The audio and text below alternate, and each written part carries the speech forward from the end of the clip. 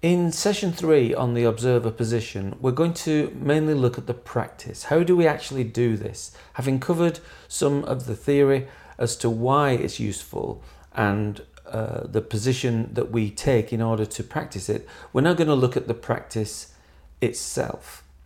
So, the simple way to understand the aims of the observer position is to think of yourself as re-triggering the adult. So if you think of circumstances trigger your brain to protect you, your practice, your observer position, is to get your core self back in the driving seat. So this is re-triggering the adult. So circumstances trigger the part, and we then observe and re-trigger the adult. Now this is done not by fighting or demanding things of yourself. That's the traditional approach. But rather, we do things by negotiating with your brain. Now, this is fascinating to me and can only be done from the observer position because you're really asking your brain to trust you more. Think about trust in this license that you're on, right? So think of your core state as a state of trust between the two rooms. You know, when you decided what you wanted for breakfast this morning, your brain trusted you to make that decision.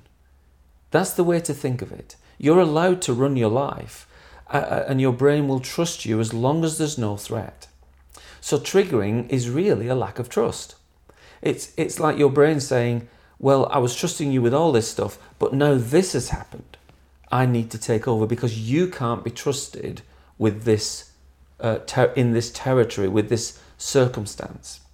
So triggering is really a lack of trust, a way your brain protects you because it doesn't trust you to play safe in this particular circumstance.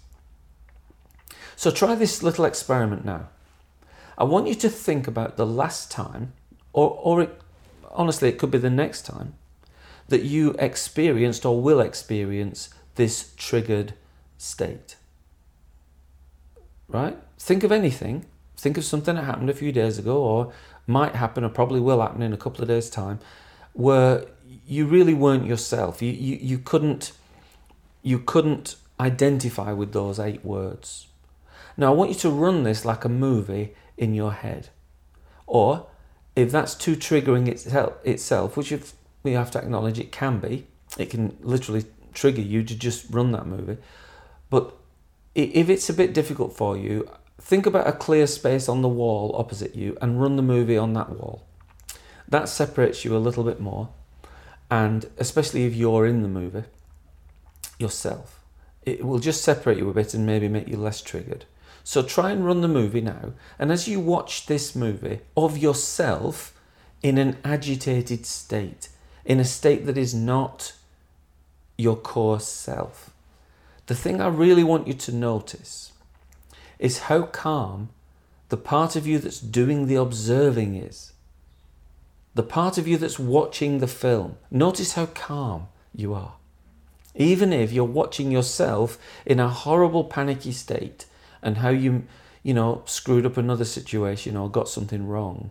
Notice the part of you that's doing the observing is calm. Even when you're triggered into an extreme state, you can often observe from your core state of calm confidence. Now it's from this position that you can start your negotiations. You see how you didn't have to, achieve this at all? You can just do it.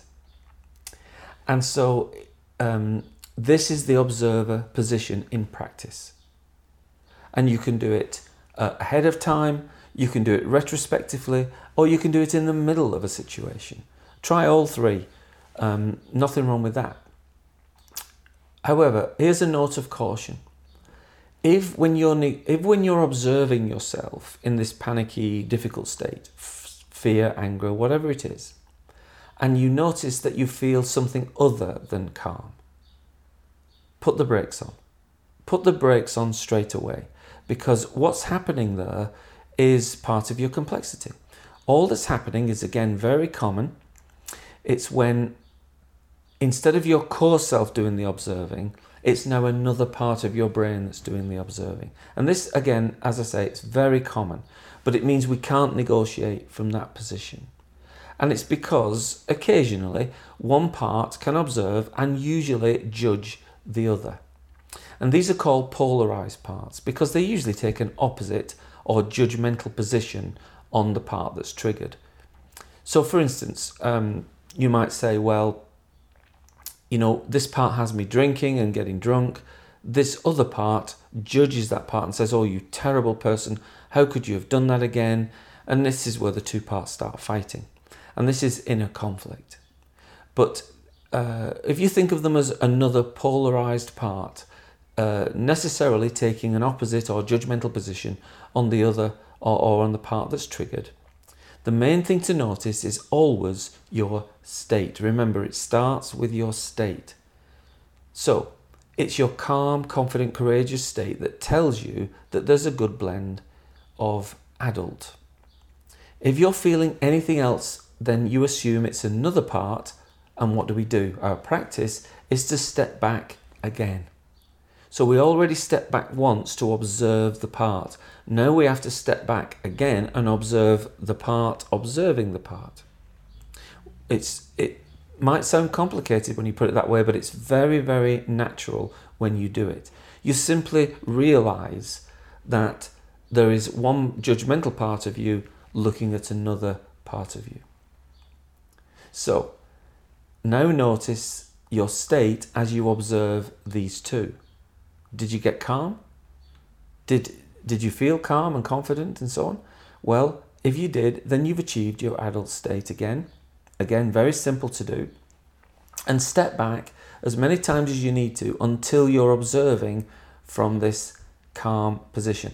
Once you get the calm center, you can begin your negotiations. So how do we do this? Well, the next step, you can do this a number of ways, but I want you to think initially of the simplest way, which is to think of yourself driving a car. Now, most of you probably do drive, so this is very easy for you to imagine. Now, in the car are several others. We're going to call these your parts.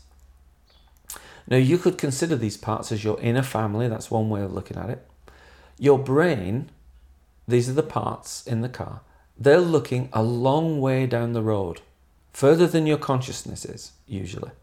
You're just seeing, where you're driving right now. They're looking at where you're headed. And your brain, because it looks a long way in the future, it sees a problem, often sees a threat way before you do. Now, the brain effectively says to itself, if we carry on down this road, we're going to be in danger. There's a problem down there. And what does it do when it sees that threat? Well, it effectively removes you from the driving seat. This is taking the license back. This is revoking the license. It removes you from the driving seat. One of the parts comes forward to take over and turns down another road. Not the road you would have turned down as an adult, but a road that saves you from that threat. Even though it could be disastrous for you. This road that it's turned you down. It could involve activities like drugs or alcohol, gambling or some form of addiction, but the part does not see the difficulty with this. Now, this is the thing to get hold of. As an adult, your core self, you're going to say, well, that's a disaster because it's going to make it even worse. But the part doesn't think like that. This part of your brain, you've got to understand, it's extremely simple. All it cares about is protecting you from that threat at this time. From that threat at this time. So the part doesn't see any difficulty with turning you down that road, only that it has protected you from the threat of the road you were on. And this is generally because we can think of your parts as younger, sometimes much younger than you are now. Just think about it for a second. If your part is 8 years of age, then you can only really expect the kind of solution that an 8-year-old would come out with. They're not going to come out with grown-up solutions. They're going to give you 8-year-old solutions. So your parts do not have your experience, remember. They don't have your maturity. They don't have your wisdom. Often, they don't share your beliefs or your attitudes. Thinking about the age of your part will often give you an idea of how to engage with it, but however you try to engage, always avoid fighting. Fighting is not the way we go. This is too traditional, and it sees the part as some kind of enemy or something. It is not your enemy. Whatever it's doing, and however disastrous it's been in the past, remember, this part is only trying to help you. Only ever trying to help you. So we say negotiate, never demand. If you fight for possession of the steering wheel, remember, you'll probably lose. Remember, your brain thinks it's protecting your life. It's not going to stop doing that just because you try and grab the steering wheel. So your practice is to aim for a negotiated settlement. Always try your best to avoid any fighting or demanding when you're triggered. So even though you're doing a good observing now, the fact is that even if you were to win the steering wheel back for a little while, it's very likely that your brain will eventually overpower you. So trust is the result of a negotiated settlement. Once your brain trusts you with something, it will trust you forever. So this is the best approach for two reasons. The first I've already talked about, which is that you'll probably lose anyway. But the second reason is because, well, it's the appropriate approach to take when someone's actually trying to help you. You have to appreciate them. You have to gain a relationship with them where you explain to them that, it's very kind of them to help you, but you need to go a different way. Now, Western culture really has taught us for years to expect that this, special someone is going to come along and be our primary caregiver. They're going to take care of things. They're going to sort our problems out. And this, of course, can be disastrous. We often want to give up responsibility because we've been so useless at it. We've made such a mess that we think, oh, well, somebody else needs to help me and take over. And of course, we're encouraged that when we find this perfect person, they'll effectively manage our flaws and vulnerabilities. And of course, this idea can also lead us to believing that we're supposed to do that for someone else. But actually, this leads to all sorts of problems with our boundaries, and like any other stored belief, it will not change until we change it. So remember, becoming your own primary caregiver is the motivation that we need to take this observer position, to do the negotiating, and to work on the inside. Developing your observer position, as well as the practices that follow from it, will encourage you to become your own primary caregiver, the captain of your ship, the driver in your car. Whether you think of yourself as a captain with a crew or a car driver with a family, you're going to benefit from the practice of observing your parts from your core position. So there it is. I hope you got a lot from those 3 sessions. Again, it's just the beginning of your practice, but it gives you a good understanding of what you're trying to do and how to do it. So thanks for listening, and until next time, bye for now.